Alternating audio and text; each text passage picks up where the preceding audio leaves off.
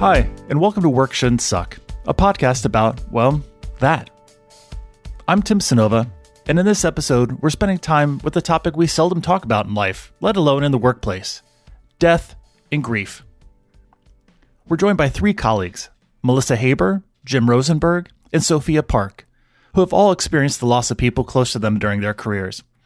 They'll offer different and similar thoughts on what it's like to go through the grieving process while working, and what coworkers and organizations might consider to help the process be just a little bit easier.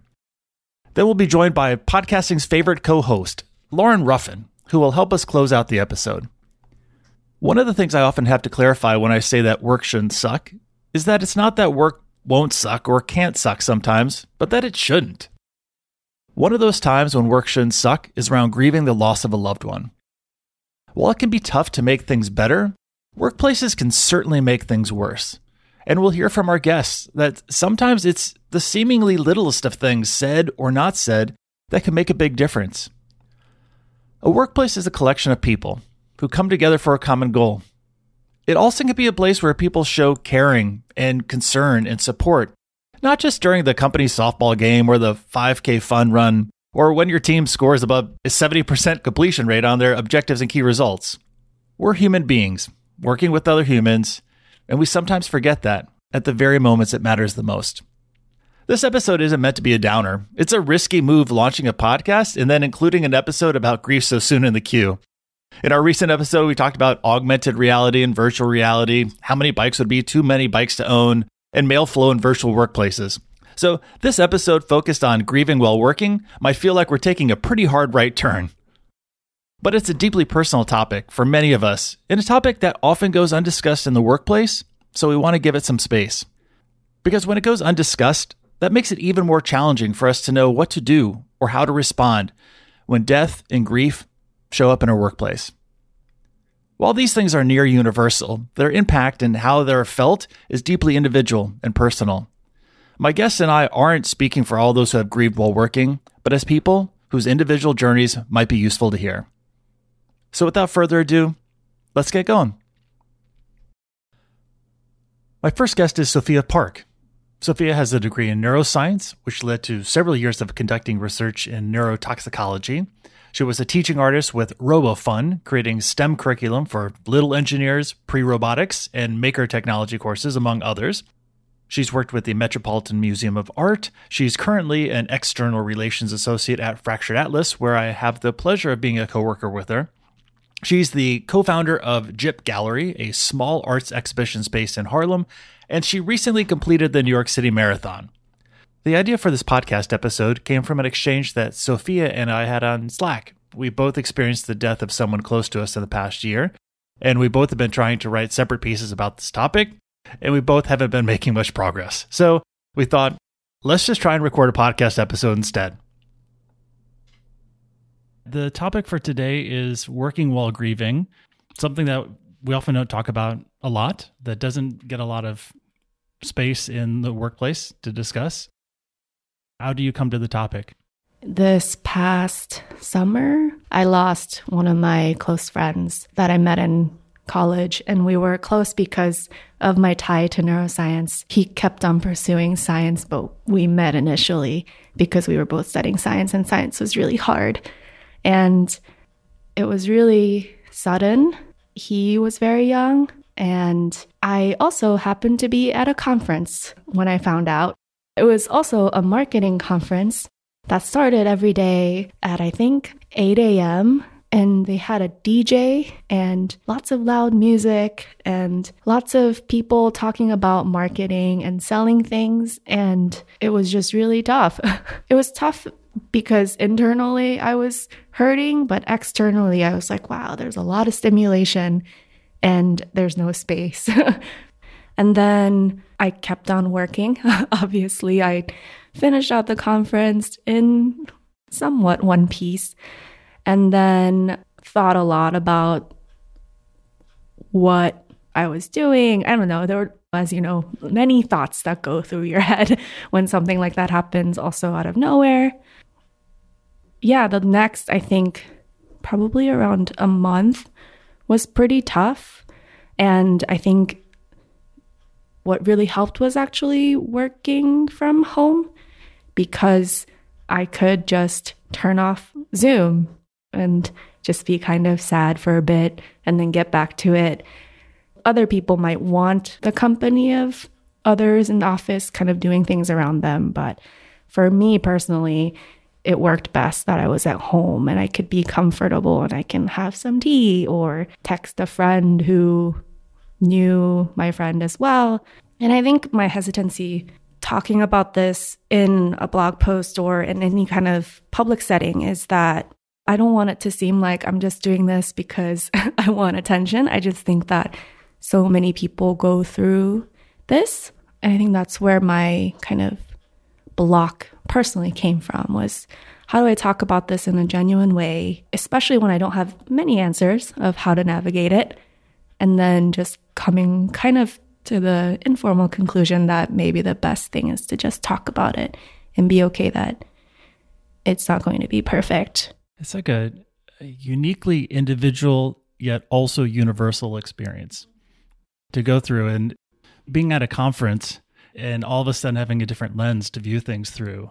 I mean, you see things differently, you weigh things differently, what's really important. And, when we get caught up in life, we just keep moving. And then all of a sudden something happens and you're like, oh, yeah. Breaks. Something breaks. You have a different perspective, especially for people who might not have gone through it, or even if they do it. Again, it's an individual thing. Sitting in meetings. I was at a conference a couple months ago and someone was talking about how they lost their mom. I think she was 95, 98. So they knew it was coming. And they said still, they found themselves for months just sitting in meetings, probably being about 25% there. There's this disconnect in work, I think, when you see like companies that have a bereavement policy that's 3 days. That's just for logistics, for maybe going to a funeral, but that doesn't cover grief. There are, I guess, tangible things that a company can give, things like time. And there are also intangible things that a company can give, especially your colleagues, right? And I was very fortunate that my manager was just very understanding.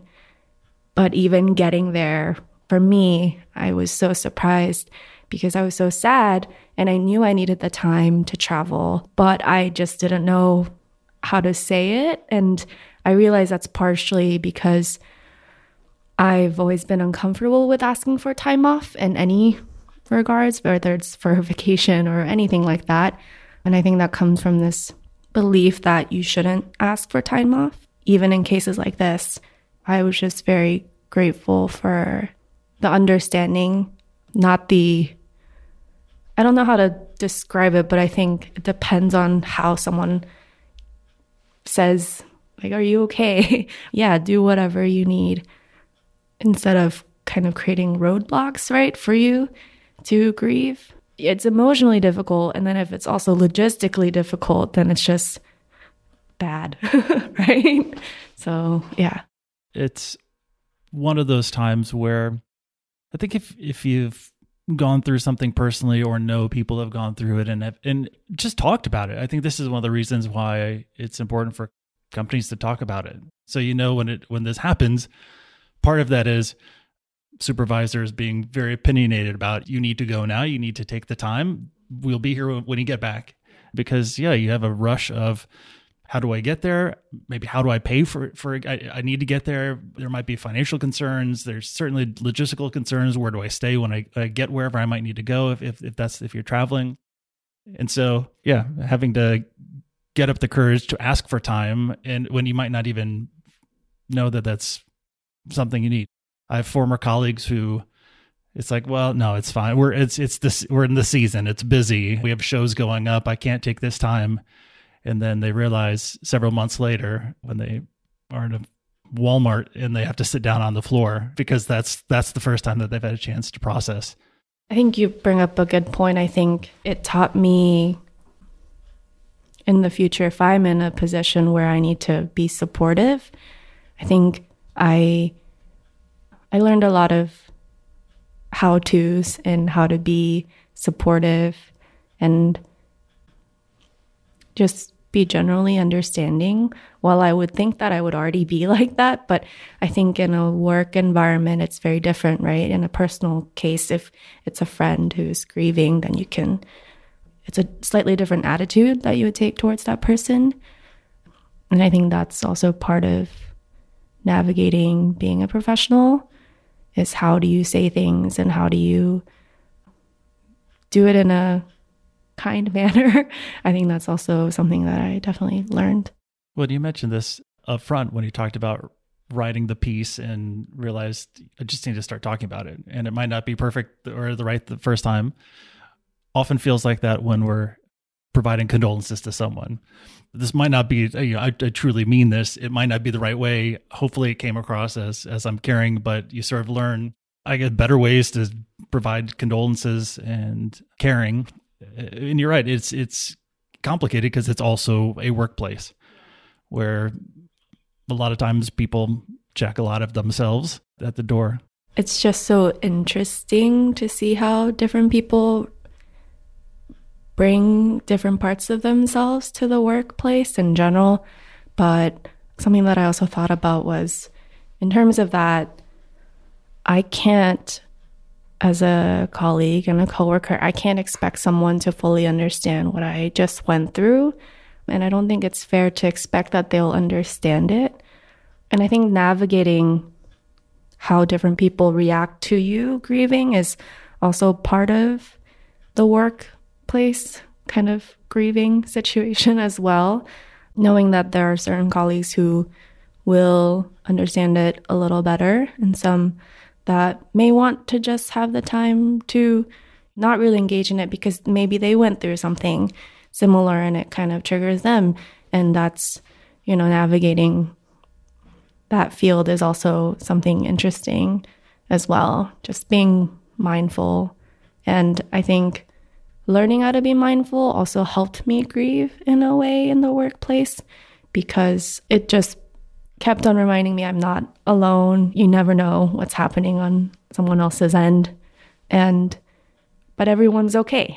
Ultimately, they're okay. They show up to work and kind of reminded me like, yeah, it kind of sucks right now, but ultimately it'll be okay. And you show up for work every day. And it's kind of a reminder that maybe you're only like 75% there or 75% present that day for work, but at least you're 75% present for work versus just not showing up. So yeah. Was there anything particular that people said or did that really resonated with you that maybe even thought, I totally need to remember that thing that someone said because that they said it so well or whatever they did was really caring and I appreciated that? It was actually my first day meeting one of our new colleagues who flew in. And I just felt really bad because I was engaged, but also not engaged. And it was my first time seeing her. And we were talking about data, and data's kind of dry.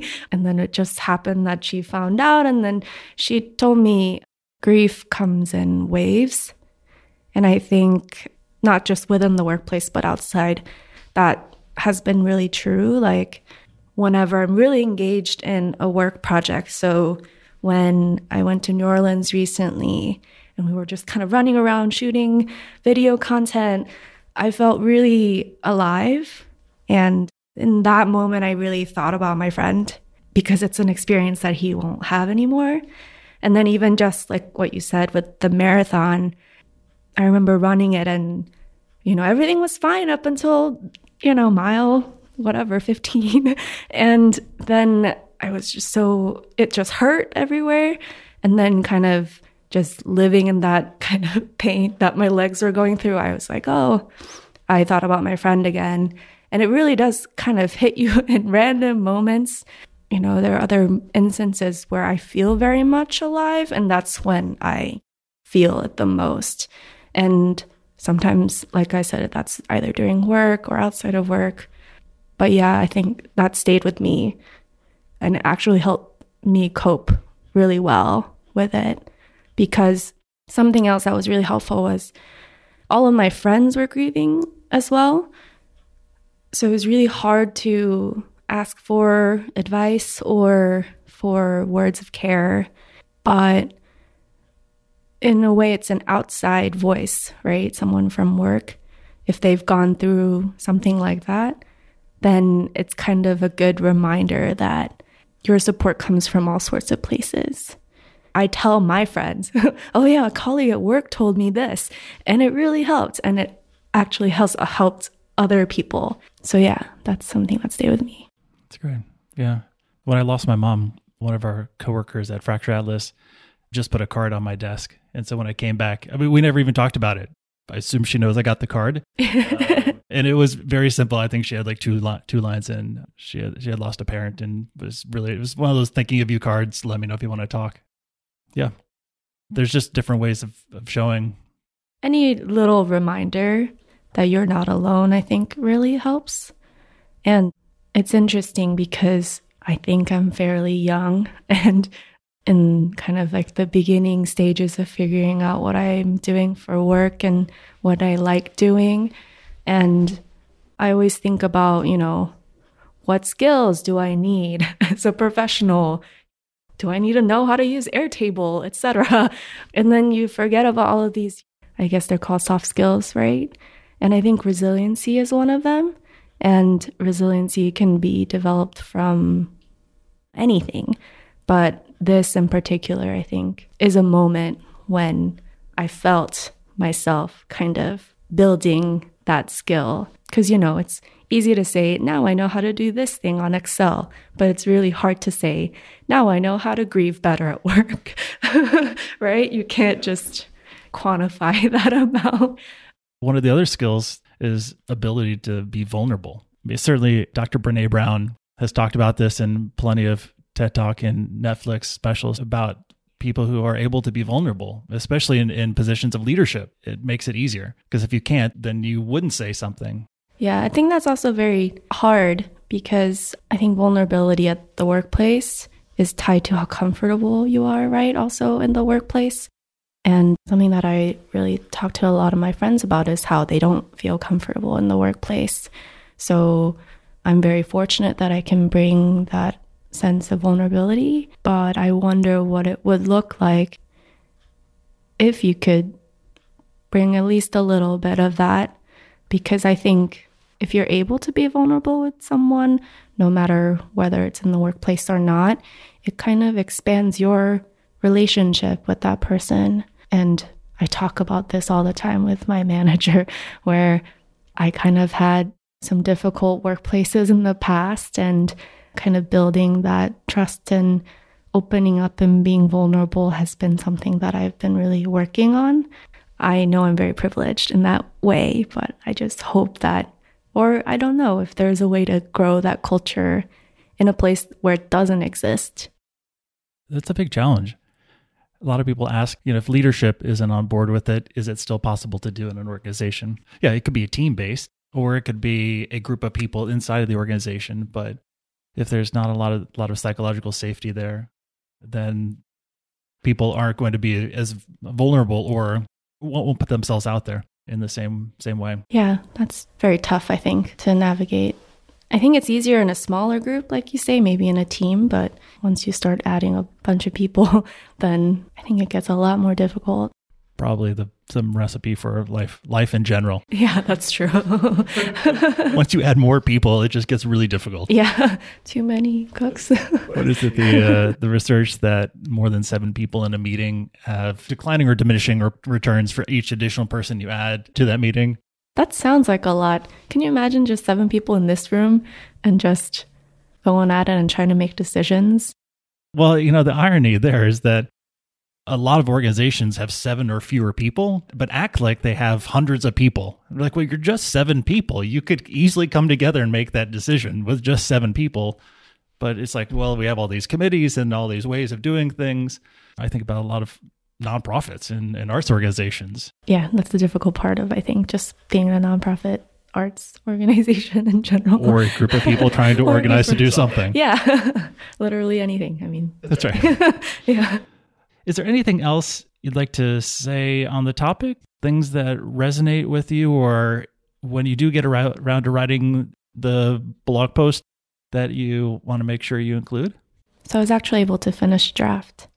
And I tend to always have more questions than answers. So that's kind of how it ends, is how there are just so many more questions than answers when it comes to this. And also, you can't just differentiate it, right? Grieving versus any other stress that you encounter in your life.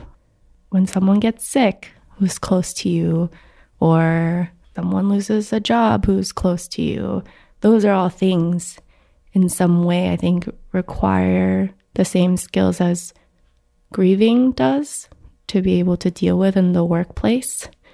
I think it's okay if you don't know what you're doing when it comes to dealing with any of those stresses, as long as you're satisfied that you're navigating things well for yourself in that moment. While that might sound very spiritual for a workplace topic, I think just gauging whether you're okay, right? And being okay with having something that could be a challenging conversation with either your colleagues or someone else. All of those little pieces is how you quote unquote deal with it. I feel like I'm being very vague about it all, but I likened it to when someone asks, like, how do you know you want to marry someone? The answers are always like something like that. I think it's the same way, like, how do you grieve? How do you deal with stresses in your life? And you say, well, I'm me, and this is how I dealt with it. But that doesn't mean that you have to do anything that I did.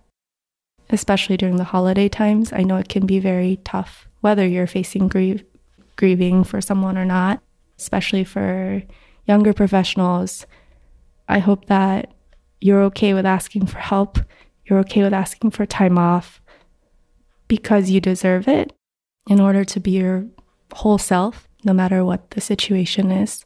And I think that's the more you keep hearing that, the more it'll hopefully stick to others. Trying to be a gentle person navigating the world and the workplace when it's hard to be that way, especially now. Thank you for spending time and for your openness to chat. I really appreciate the time today. Thank you. My next guest is Melissa Haber. She currently is the Assistant Director of Volunteer and Student Services for the Montefiore Medical Center. She has a Master's of Arts in Health Advocacy, also degrees and background in Arts Administration and Journalism. She's a certified translation professional. And fun fact, Melissa and I worked together in my first job in New York City nearly 20 years ago. It was my first stint as an executive director where she witnessed me making a myriad of mistakes, and to her credit, she still agrees to be my friend after all of these years. Can you talk about your intersection with the topic? My very first intersection was actually when we worked together and my father died. And it was, he was in his 50s, certainly not expected, but awkward because I had to leave the country very quickly and wasn't really sure how long it would be. And then flew back. And I was new, I think, at the job. So it's not like I had all this time to take off, which was really excruciating. But I came back and sort of jumped back in very quickly. And then, like 5 years later, I lost a baby while her surviving twin sister was very, very sick in the NICU. And she was in the NICU for 5 months. But in any case, I went back to work without having really processed the loss of one of them and the fact that the other one could go at any minute. So it was an interesting going back to work and jumping into gala planning. Certainly changes prioritization and just view on life and importance. It doesn't, and then it doesn't, because the stuff still has to happen. So whether you're sad or happy, it still has to happen. Well, in that context, coming back into work, what was helpful? What did people in your workplace do that were helpful, and what wasn't so helpful? It's hard because it's, there's not every day is the same. And there's days when you really want to talk about it, and there's days when you really don't. And you can't expect people to read your mind and know today is the day when I want to talk about it. But I think that in very small, close workplaces, people give you the freedom and the space to just jump in and out. if needed. And when it's a tight-knit group, it's a little easier. You can say, I'm having a hard day today. When it's a bigger situation, you kind of just go with the flow and do what you have to do. I think what's not helpful is when people avoid you because they're uncomfortable. And death is a part of life, right? And like, it's worse when it's a child, obviously, or a young parent. But like, you have to deal with it. Avoiding the person, turning around and you see them walking down the hall is probably not the most helpful way to deal with it. And people will say stupid things, but it's better that you're trying, I guess. I was just saying to one of my colleagues that one of the least helpful things that people can say is like, I can't even imagine. I just can't even imagine. And you're like, no, you can, because you're putting yourself there, but you don't want to go there. So you're saying you can't imagine, and I'm living it. So there you go. But even that's better than avoiding. When your dad passed away, I remember that. That might have been the first time that I worked with someone where they experienced loss. Oh, really? Other than grandparents, which, I mean, loss is a deeply individual thing, also a universal thing. And so people feel it in different ways. And I certainly grew up, my dad, he was a pastor, so went to funerals as like a kid. Death was definitely part of your life. Yeah, sort of knew what that was like, but it was the first time that someone who I knew as a coworker and friend was going through it. And I remember I didn't know what to say at times because it was because you don't talk about like grief in the workplace. No. And we were because you're supposed to come back ready. Yeah, you're supposed to take your 3 days and then be just like you were before you took your time. Right. I think it was also like because we don't talk about it a lot, and I think partly because I was earlier in my career and I hadn't seen examples of how should a workplace deal with it and be supportive and understanding. Yeah, there's the paid bereavement, which is nice. But then when you come back, you may not necessarily be ready to take on everything you were dealing with before. And I always thought both when my dad died and then later, the fact that the world continues turning as it did before in much the same way is like offensive when it's raw. It's just very offensive. It's like, do I have to sit here and do a mail merge? And do I have to book the whatever for the gala? And but I mean, the world doesn't stop because you lost somebody, but it's just the mundane is just really hurtful. But what are you going to do? Somebody still has to do it. And if it's a small staff, there's nobody there to back you up. I mean, here in a major medical center, we hire temps. But, it was certainly not the case when we worked together. Well, I wonder what it looks like in smaller organizations to say, what might it look like? Why don't we hire temps? Because there's no money. Well, yeah, right. 20 years ago, that's the knee-jerk response that I would have given as well. And right. Because money, it's, resource scarcity is. And there's a learning curve, right? So you're going to train somebody to do what the person does, and then. So yeah, it's clunky, it's awkward, but I think having somebody come back full time and full force when their brain is just honestly not there is also not great for productivity. Not that should be the main concern, but it's business. I often wonder if there's bereavement temping. I don't know. I'm thinking out loud here, and this is clearly going to be the part of the podcast that gets cut. But I'm going to pocket this one as an idea, like what might it look like for there to be assistance around this, recognizing people don't come back, maybe even 50% for a long time. It could be 25% for months. Yeah, we had somebody here who passed away a few months ago, and it was an associate. It was an employee, not a family member. But he was young, super young, like in his 30s, I want to say. Died in his sleep. It was very unexpected. But they have this employee assistance program, and they swooped in and they were available, and any colleagues who wanted to talk, they were set up in a conference room, and they rented a van so people could go to the funeral. So there was like a lot of support for colleagues and the family. But this, we have like 40,000 employees. There should be. If there weren't, it would be terrible. But I don't know. The conversations that I've been having with people about working while grieving, there are themes around just be human and try.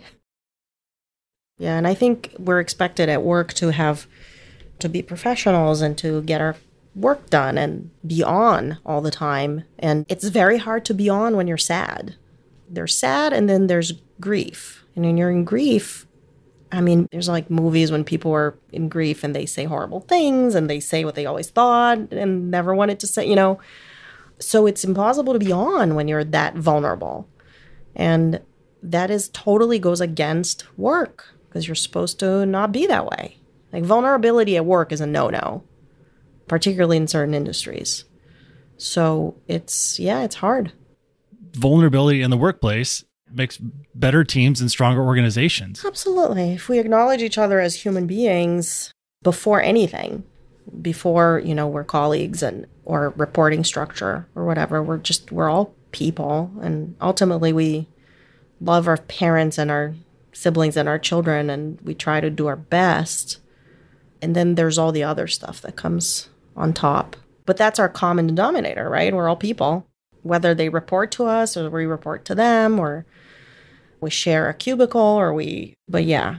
And I think that's what makes death awkward because people, first of all, death is taboo, right? Even though we all die.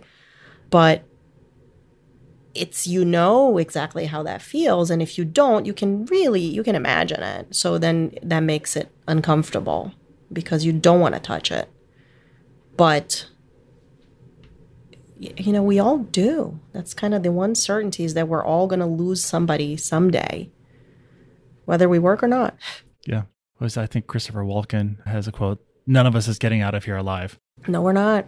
And we're all very good about somebody who's 99 passes away. We're all very good at that. It's like, oh, they lived a great life. So nice that the family could be together and, whatever you need. We're good at that, I think. What we're not so great at is like, oh, your father was 55 or you lost a baby. That we suck at because it's, first of all, less common, thankfully. Second of all, just so painful, the flavor of pain that people don't want to imagine, which is why they say the stupid things or they don't say anything at all. When the person who I reported to at the time when my baby died and her sister was in the NICU, wanted me to jump into a conference call from the hospital bed. And I was like, I'm not going to do that. And I'm usually one to like sort of not say no, but I was like, I can't, no. I just can't. And the fact that he followed his condolences with, oh, so we have this call tomorrow. Do you want to get on? It's like now I laugh about it. At the time, it was like, what? Maybe he thought he was being helpful and distracting me from the pain. Maybe. This wasn't like a bad person. Yeah, it's seldom people who are like, I'm going to wait until that moment and then I'm going to deliver this piece to inflict harm. Right. Yeah, I don't think the intention is ever to inflict harm. It's just cluelessness or just, I don't know, a lack of humanity, I guess. So what do we make of it? What do we do about it? Besides talking more about it? I mean, I think there's, like I said, there's the official policy, like HR has a policy. There's bereavement. There's however many days paid. But there has to be like a structure for that person to come back. I mean, whether there's somebody there, I don't know. I mean, we have tons of social workers and psychologists here, so it's easy. But somebody who's sort of like checking in on the person, and I don't know who that would be necessarily, but just, or maybe come back part-time, or maybe take a personal day a month. I don't know, like some kind. So there's a combination of policy and like flexibility, I guess. And I recognize that bigger organizations are less flexible. Interesting, though, because the bigger organizations are less flexible, but have more resources to do some of the things that smaller organizations couldn't. Right. And it depends who you report to. I mean, I work with people now who, if God forbid something happened, I am 100% certain that it would be fine and I would be allowed the space that I need. But what if I'm hourly and have a union job. You get what you get, and that's it. I don't know. I think open conversation, honest conversation is a start. And when there's trauma involved, like if it's something unexpected or a young person who died, or there needs to be some healing, because you can't just, once the person's 6 feet under, you're not better and ready to go, right? Most religions have some kind of mourning process that you're supposed to observe. And I think there's a reason for that, but like a week is certainly not enough. Well, and really, even getting through that mourning process, you're usually on adrenaline. And then surrounded by people. And surrounded by people, and everyone leaves and the adrenaline stops. And then you're hit with this wave at the same point that you're going back to work and trying to reestablish a routine. Right. And like the people on your commute are still going to be jerks. They don't know what happened to you. And I just remember like wanting to cry when like people in the subway were rude. And that's something you encounter every day because people are always rude. But when you're so raw and sensitive, it just like everything gets to you. And like, I mean, like I said before, it's offensive because how dare the world continue to turn when I'm in so much pain? I was walking down the street after my mom died, and I was back in New York and thinking about something and walking home, and someone walked past me and was like, "Man, why don't you smile? Come on, man." And no. It's like, I'm not going to engage here. Yeah. And that's another thing, is that grief is not linear. It's very cyclical. So you could be like totally fine and like quote unquote getting better.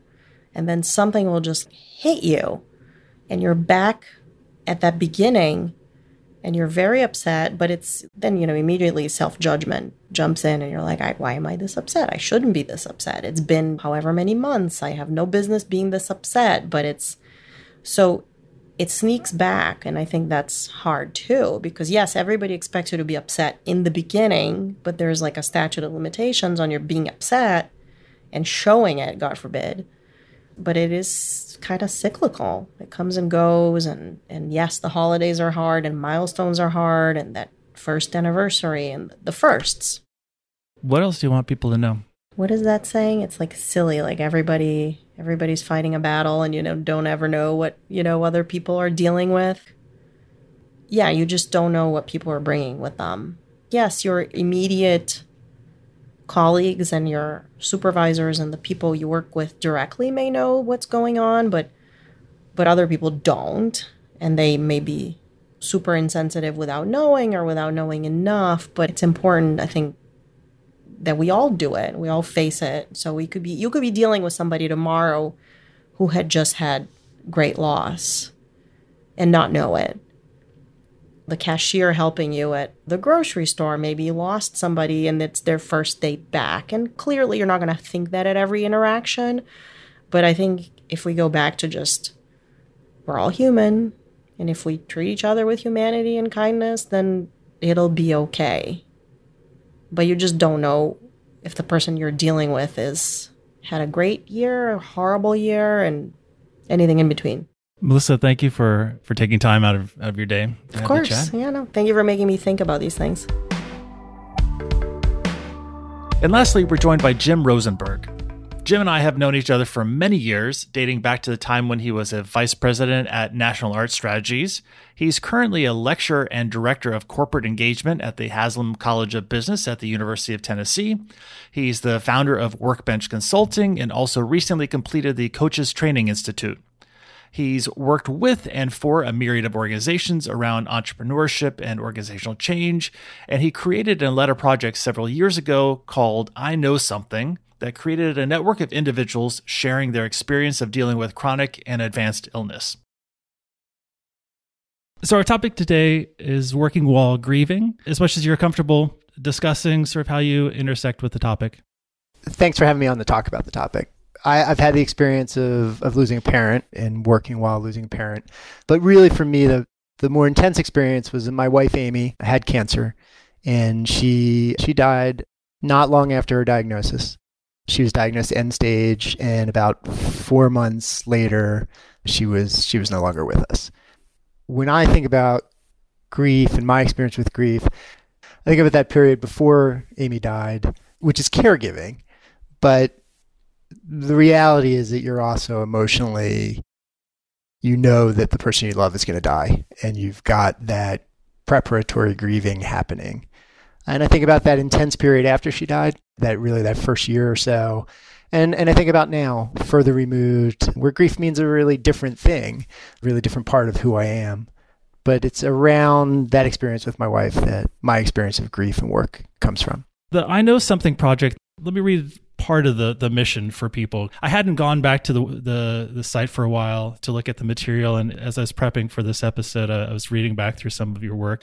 You wrote, I've met a lot of people who are living with complex illness, caring for an elderly parent, or have lost someone close, and everyone says the same thing. When it happens to you, it's like you're the first one. Suddenly, you need to find your way through a new world and make constant decisions where there is never a quote-unquote right choice. Millions of us have been in those situations before. What if we could unlock all of that knowledge to help families in need today? As you worked on that project, as you talked to other people, what resonated for you in people's stories and going through grief and terminal illness? It's a great question. So I find myself stopping to think. What resonated was just how common it was, how unavoidable the experience really is, how much it touches all of us, how close we all are to it, how many of the challenges are the same. Whether you're dealing with a situation where you've known for a long time that somebody's sick and you're caring for them for a long time, whether it's much shorter and more sudden, whether it's an instant experience, come home and the person you love has had an illness or a heart attack and is no longer with you. And given how common it is and how close we all are and how much we share in it, how little we talk about it. How much people appreciated the opportunity to have an intimate conversation about their experience because we don't talk about it. We keep death as far away from us as we can in the US, at least, in American culture. In a work context, it's even more heightened or exacerbated, right? It's like, we rarely talk about this to begin with. And then when you add work to it, you might not bring your whole self to begin with. And then something like this happens, or you don't know what to say and people don't know what to say. And then you just go, you get your bereavement leave, come back, and then like you're supposed to just keep going like nothing happened. And I think part of that stems from because we don't talk about it. We go through the process. It's personal. Maybe we have some friends outside of work who we talk with about it, but it's not a conversation about like what's the place of grief in the workplace. We always bring our whole selves everywhere we go. We don't share our whole selves at work. We're not invited to. It's uncomfortable. It's we have a facade we're keeping. Grief's a really big hole in that facade. What were some of the things that people said were helpful, specifically around work, but what do you appreciate hearing when you're grieving? What's the better thing to say? And what's the thing you probably shouldn't say? And from a workplace, there's oftentimes where we can be harmful and make things worse, but what are ways that we can approach things to make things better? Part of it is that even now, or having gone through this experience, or having been in this several-month intense experience of the person I love most in the world being sick and knowing that she's dying and then losing her, I talk to people who say, oh, my daughter just got this diagnosis, and I still don't know what to say. And I think we all want, and so I hear from people, we want to have the words. I'm going to say this, and you're going to know everything I feel. You're going to feel cared for, and it's going to be perfect. Right? And my experience is that there really aren't right or wrong words. I guess there are wrong words, but like most conversations, I just always found that it came down to intent. If you're coming from a place where you're concerned about me, you want to know I'm okay, you want me to know you care, whatever words come out, we see intent. We're really good at intent. It's one of the funny things in that trying to hide stuff in the workplace is nobody's very good at it. We as humans are just so wired. We're so tuned to understanding the words not said between the words. But if your intent is from a positive and caring place, for me at least, that connected. I could tell that and I appreciated it. If the intent was more for better or worse, like, wow, I want to keep this away. I want to say something so I can move on. This is scary. I don't like it. I'm uncomfortable. I don't know what to do. I would just feel that discomfort. And in some ways, I just want to help you move along as quickly as you could, right? I want to get you out of your discomfort so I can be out of your discomfort. So I talk about Amy having died. I don't tend to talk about her having passed or left or moved on or not being with us. People wince when you say the word died. It's unvarnished, right? And so something that I always appreciated just for me was I say that because it fits my spiritual beliefs. It doesn't mean that I don't have a belief about where she is spiritually, but it fits my real feeling of things. I've just appreciated when people can accept that, not be scared of the word, not be scared of the sort of unvarnished description of, yes, the person I love died. I was thinking about this question. I think back, there's this moment that had nothing to do with words. I used to study martial arts, and my sensei heard that Amy had died, and she came over to my house. I hadn't seen her in a couple of years, and she just hugged me. It was this hug, this holding you, this intense hug that was just this physical way of saying, I am here. And it's been several years, and I remember that moment because in all the different people coming by and saying, and the sort of gentle hugs that you get, this no, and I'm not letting you go, I'm here, was probably the most powerful. That's the most powerful communication I remember from somebody just wanting me to know something about how they felt for me. Maybe the work equivalent is just inside the hectic, busy, running around day, that intentional sit down, be present. I'm really here with you right now. I'm not getting up to run away in 30 seconds. Maybe that's the work equivalent of that hug. A hug like that, you're not distracted by other things. Yeah, you're right. You're entirely present in the moment. Yeah, I think you're right. That's other ways of being entirely present in the moment with someone else, to share that with them. My dad passed away in the spring, and as I was getting condolences from people, I was making a note wow, they said that in a really great way. I should write this down someplace. It's sort of like when you look at someone else's resume and be like, I totally need to copy that format because the way they say that is perfect. A friend of Amy's from college, one of her best friends, Emily McDowell, has this amazing collection of greeting cards that were started for cancer and then sort of expanded from there. But they were just funny, and they're incredibly frank, and they're completely irreverent, and they just blew up. She was on the Good Morning America and the Today Show and all over the place because people were so hungry for this honest way of communicating around illness and loss. And her cards have just been amazing just for that. Wow. Do you know where you can find them? Emily McDowell Studio, EmilyMcDowell.com. Yeah, her cards are great. Yeah, usually I go to Papyrus because it's the only place I can find sympathy cards that don't have long poems or flowers on them or something. So I'm sitting here looking at the site, and I remember this being one of the first cards. And in the cover of it, it's beautifully hand lettered, and there's flowers, and it says, "Please let me be the first to punch the next person who tells you everything happens for a reason."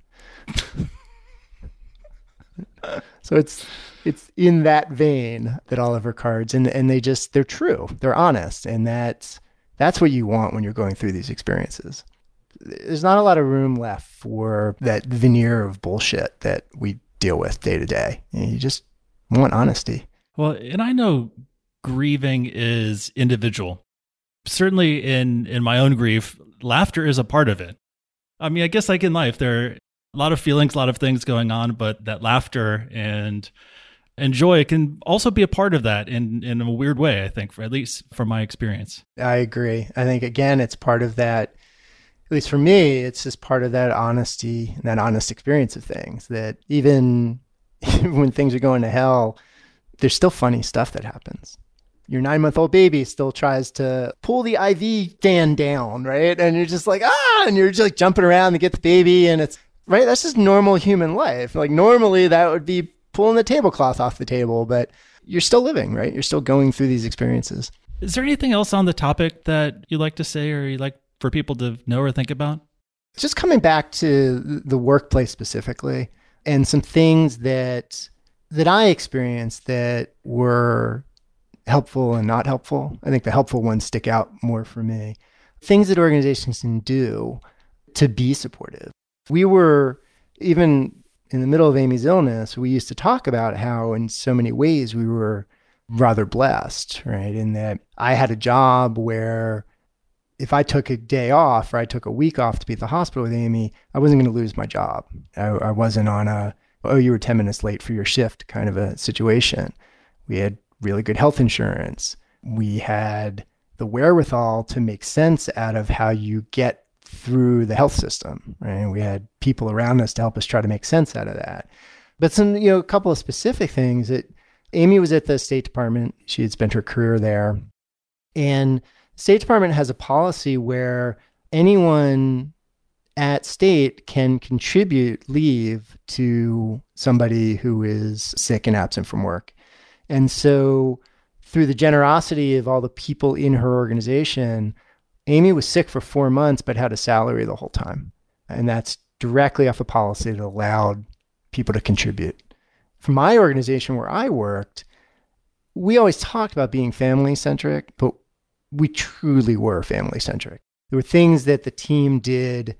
One was I had lots of responsibilities, right? Like anyone doing a job. And some of those were things that it was essential I did, and some were just things I did. And the team really let me focus on those contributions that I was the only one in the organization who could make that contribution, that particular way of solving a problem or that particular process I knew how to do. And everyone picked up the rest of the work so that my workload could go down a bunch and I could continue to be a useful part of the team even as I wasn't there 50% of the time. And that allowed me not only to continue to be effective with less time that I was working, it allowed me to feel effective. It allowed me to feel that I wasn't letting down my colleagues. I wasn't letting down my friends at work, or needing to make this choice between failing at my job or failing my wife. Right? I wasn't put in that situation. The other thing is that my organization was incredibly flexible about the time off. I was treated as a professional. I knew what I had to do. And no one was checking about, did you let us know that you were going to be here on Monday? Did you let us know how many days you were going to be out to stay with your wife at the hospital? I just took care of the things I had to take care of. I made sure that I didn't leave anyone waiting for a phone call because I was just treated as a professional. Yes, you have important things to do in your life. You know what you need to do. Go ahead and do it.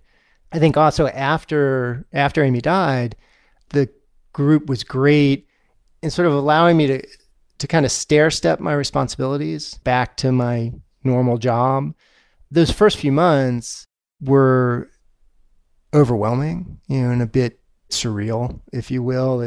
I remember there were days where I'd go to the office and I'd be working and I realized that no matter what I did, there was no way I could get any work done right now. I couldn't take this overwhelming experience and put it over on the shelf for a minute. And I would just go home because there wasn't anything else to do at that point. And over time, as I was adjusting, then our CEO would sort of ratchet up like, hey, I need you to do this now too. I need you to do this. Those were just some really practical things that happened while Amy was sick and after Amy died that were a big help to me. And I think that honestly, any organization can do, it's a matter of the will and the intent to support each other in that way. I've been writing a blog post for months now, and it's about working while grieving. And this podcast actually came out of a conversation with another colleague who's similarly writing a post. It was like, let's just record something because we've got these blog posts that are not done.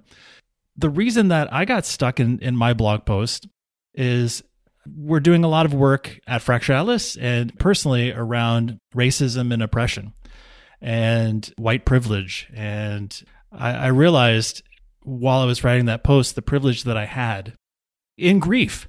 And yet another thing that I had not even considered, the ability to drop things at a moment's notice and the means to fly back and forth to be there with my family, to work remotely, and all these things. And I guess that's where I'm stuck because I'm still wrestling with that. I think, as you point out, there's really great things, simple things that make a big difference. And I'm forever thankful to Fracture Atlas, where I worked when both of my parents passed away, because I've had great teams that I've worked with and the flexibility. That's not the case for a lot of people. The thing that really struck me, and that I remember Amy and I talking about while she was sick, as I said, that we would talk about how fortunate we were, even inside of this situation where we knew Amy had a prognosis that she wasn't going to live more than 3 or 4 more months. But recognizing that there's bad things that happen, right? Like getting cancer, right? There's suffering that happens in the world that we can't do anything about. Right? There's sort of parts of the universe, if you will. What struck us is that there are these layers of additional suffering that we create, that we as a community, as a society, as an organization, we create those. The pain you're feeling because the person you love is dying, that just is. But the pain you're feeling because you're stressed about whether you're going to lose your job or not, you're stressed about whether you're going to go bankrupt or not, you're stressed because you can't figure out how you're going to take care of your young child during this illness and afterward. You're stressed and suffering because you can't get access to the medical care and specialists that you need. These are all layers of suffering that we just create those. And because we create them, we can change them. It's a matter of will. It's a matter of recognizing how we as people and as a community experience grief and loss has only partly to do with those bad things that happen. They have a lot to do with how we want to commit to each other to alleviate that suffering. Work shouldn't suck is the phrase that our friend Russell Willis Taylor sort of picked up from a presentation that I did. And I often have to clarify that it's not that it can't or it won't, it's that it shouldn't. As leaders, it's our responsibility to continually be working to make sure that it doesn't. And we're shirking a core responsibility of our duties if we're not constantly trying to make things suck less when it comes to grieving while working. Why does it have to be so hard? Recognizing as leaders that grief is out there, right? It's happening. No one is far removed. When I would talk about the I Know Something project, with this project to lift out the stories and the lessons from people who'd gone through end-of-life experiences, when I would tell people about it, they'd be like, oh my gosh, I wish I'd had that when. Right? There wasn't anybody I talked to who said, oh, what would that be for? Right? Because everyone's been there. And so as leaders, to recognize that grief is out there, the fact that we have a culture that pushes death away means that we don't... I'm trying to think if I've ever had a conversation where we talked about policies around how to support people dealing with grief. I don't remember ever having that conversation. I talked about other kinds of events, both positive and negative ones. And so when we stop pushing it away, we bring it closer to ourselves, we can make choices. As you say, work shouldn't suck. We can make it suck less. And I recognize there are trade-offs. When I was working less, other people were choosing to carry weight for me. Yeah, there's financial cost to it, but it's a choice to say, yeah, we're not getting the same output from Jim that we were last year. But he's a part of this community. He's a valuable part of our organization. We will, down the road, we're not going to ask for part of his salary back. It just is. But those are choices that as leaders, it's one of the privileges of being in a leadership position. You get to actually make those choices.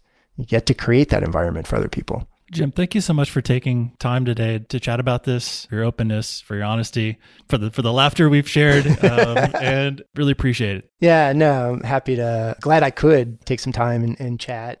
Hopefully some of that wasn't just stuff that makes sense to me because I lived through it. Hopefully there's some ideas in there that will be useful and interesting to other folks who are listening. Most definitely. It's my pleasure to welcome back podcasting's favorite co-host, Lauren Ruffin. Lauren, how's it going? I'm good. You're really silly. Favorite. I like it though. Keep stoking my ego.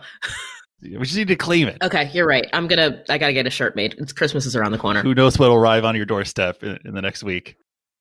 So in this episode, we talked about working while grieving. I had the opportunity to speak with 3 people who have each experienced the death of someone close to them while working a full-time job. Many expressed similar thoughts and sentiments about what's the right thing to say, something that's sincere. And what can workplaces do? Don't forget humanity at a moment when it matters a lot. I want to get your thoughts on the topic. Before I started working at Fractured Atlas, my very first job managing a decent sized team, we started off being known as the D team for development. And quickly, over like 6 months, we moved into the D team for death, which is really messed up. Everybody on this team that I managed as a new manager lost someone close to them in the first 6 months I managed the team. I hadn't thought about that until this very moment, even though I knew that we were going to be talking about grief for this episode. It is one of those times when, regardless of what someone's vacation policy says, 2 or 3 days for bereavement is not enough. And also, when you start looking at the science of it, we know that grief hits everyone differently, and it often can last for years. It can be legitimate when someone says 2 years or 3 years after someone dies, I'm actually grieving right now.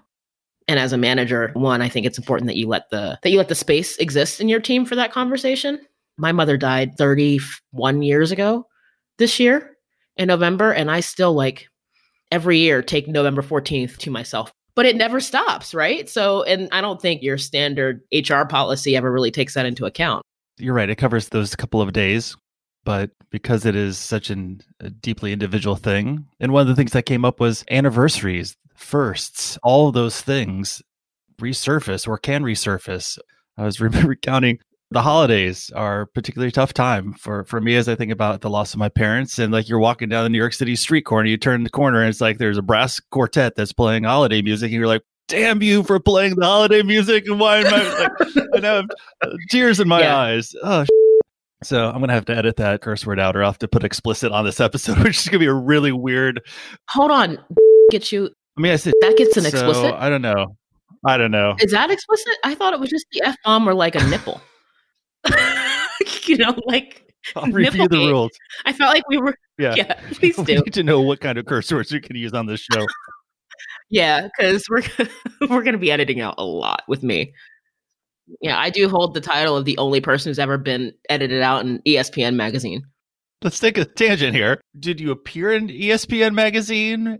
I was quoted in ESPN magazine, and I can't remember if I don't think I dropped the F-bomb. I think I said and they edited me out. And I'm like, you have rappers and athletes in these things, and I know they curse more than I do, but you give me the little star $ in the middle of my word? What the heck? What were you being interviewed for? Homophobia in sports. I used to do a lot of work because I was the first Black female athlete in college sports to come out publicly. My friends used to call me Lauren Ruffin. For whatever reason, there were several articles that had Lauren Ruffin, openly gay basketball player. That was my life description. They'd be like, oh, OGBP's here.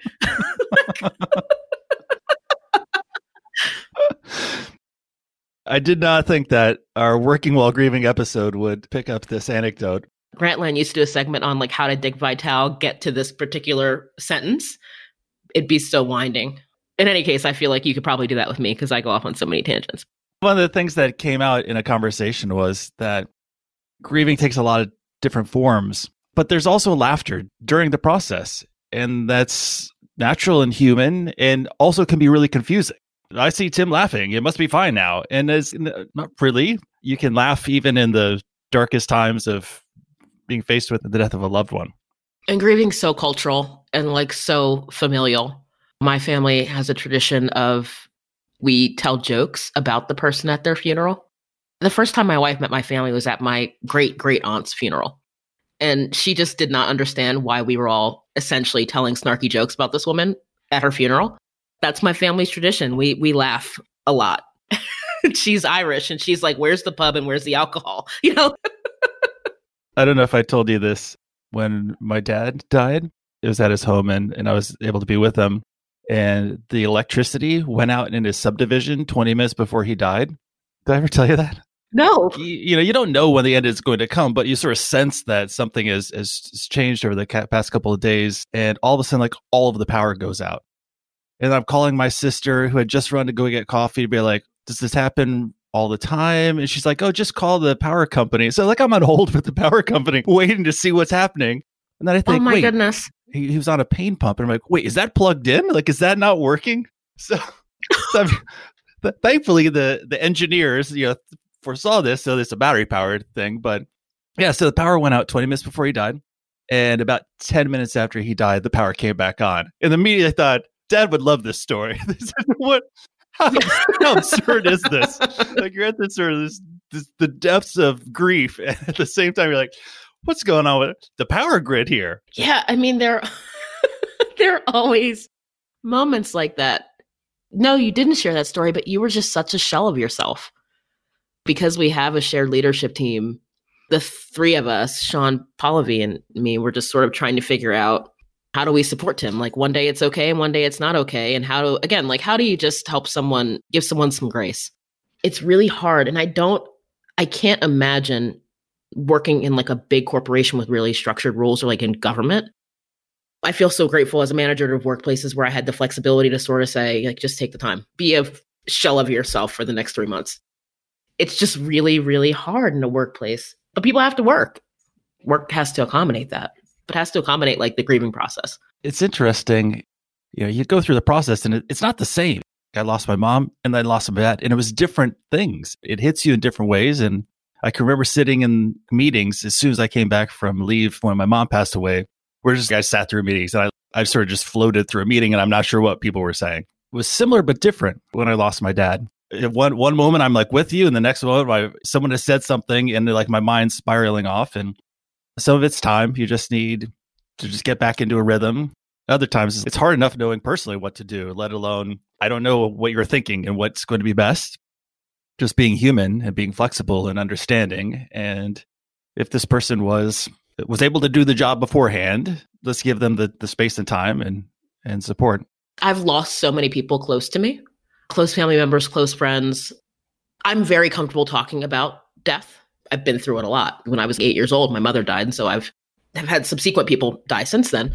As I sort of approach my 40s, it's a totally different experience when you are close to someone or proximate to someone who's our age and never lost anyone. I can't imagine being 40 and losing someone close to me for the first time. I think that is just, in terms of life experience, has got to be so difficult because you don't have the tools to really cope with it. It's such a new feeling, whereas I feel like death is very close to me, has been close to me for most of my life. I also, as a manager and colleague, realize that the first time somebody loses someone, like they're just going to need a lot of time. It's going to be really, really hard for them to navigate the world for a while. That's partly why I wanted to do this episode, because it's not something we talk about in the workplace much, if at all, which makes it even harder when something does happen to know what to do. Do you just not say anything? Do you just act like it's fine? Or as managers, like how do you approach it if you've not lost anyone and gone through that experience? You want to talk about the themes that sort of came up? Yeah, a number of the themes were just to be sincere. There's a conversation that started with Jim Rosenberg, who lost his wife from late stage cancer right after their daughter was 1 year old. And he was remarking that one of the things that stood out to him was someone gave him a really sincere hug after his wife passed away. What that led to was this conversation to realize what happens with a really sincere hug is you're entirely present with someone. You're not thinking about what's next. You're just right there. So what's the equivalent of being entirely present with someone in the workplace to show I care, I'm here, I'm not thinking about other things right now. In this moment, you're just present. There are a number of conversations that came out of this episode, but that was one that really stood out to me. I think also because my mom used to give really great hugs, and my friends still remark, "Man, your mom like gave really good hugs." And not you go in for like the quick hug, and then she's like, "No, we're going to do this for like at least 10 seconds," and then they're like, you get past it, like this is a weird long hug. To be like, this is a really good hug. I mean, that's probably why that resonated with me. My mind started to go like, what's the equivalent in the workplace of a hug like that? There are other things, sort of practical things like the ability for people to trade days off so they could give them to people who needed paid time off, and also coworkers who would come walking toward you, see you, turn around and walk the other way. those were some of the things that came out of it. You just don't know when thoughts of a lost loved one and grief will hit you. It becomes part of your life. Yep. That's so true. That is so true. Well, Lauren, thanks for starting the day talking about grief and working while grieving. Pleasure and highlight of my day getting to chat with you. Thanks again to our guests, Melissa Haber, Jim Rosenberg, and Sophia Park. Thank you so much for sharing your personal stories. If you've enjoyed the conversation or are just feeling generous today, please consider writing a review on iTunes so that others who might be interested in the topic can join the fun too. Give it a thumbs up or 5 stars or phone a friend, whatever your podcasting platform of choice offers. If you didn't enjoy this chat, please tell someone about it who you don't like as much. Until next time, thanks for listening.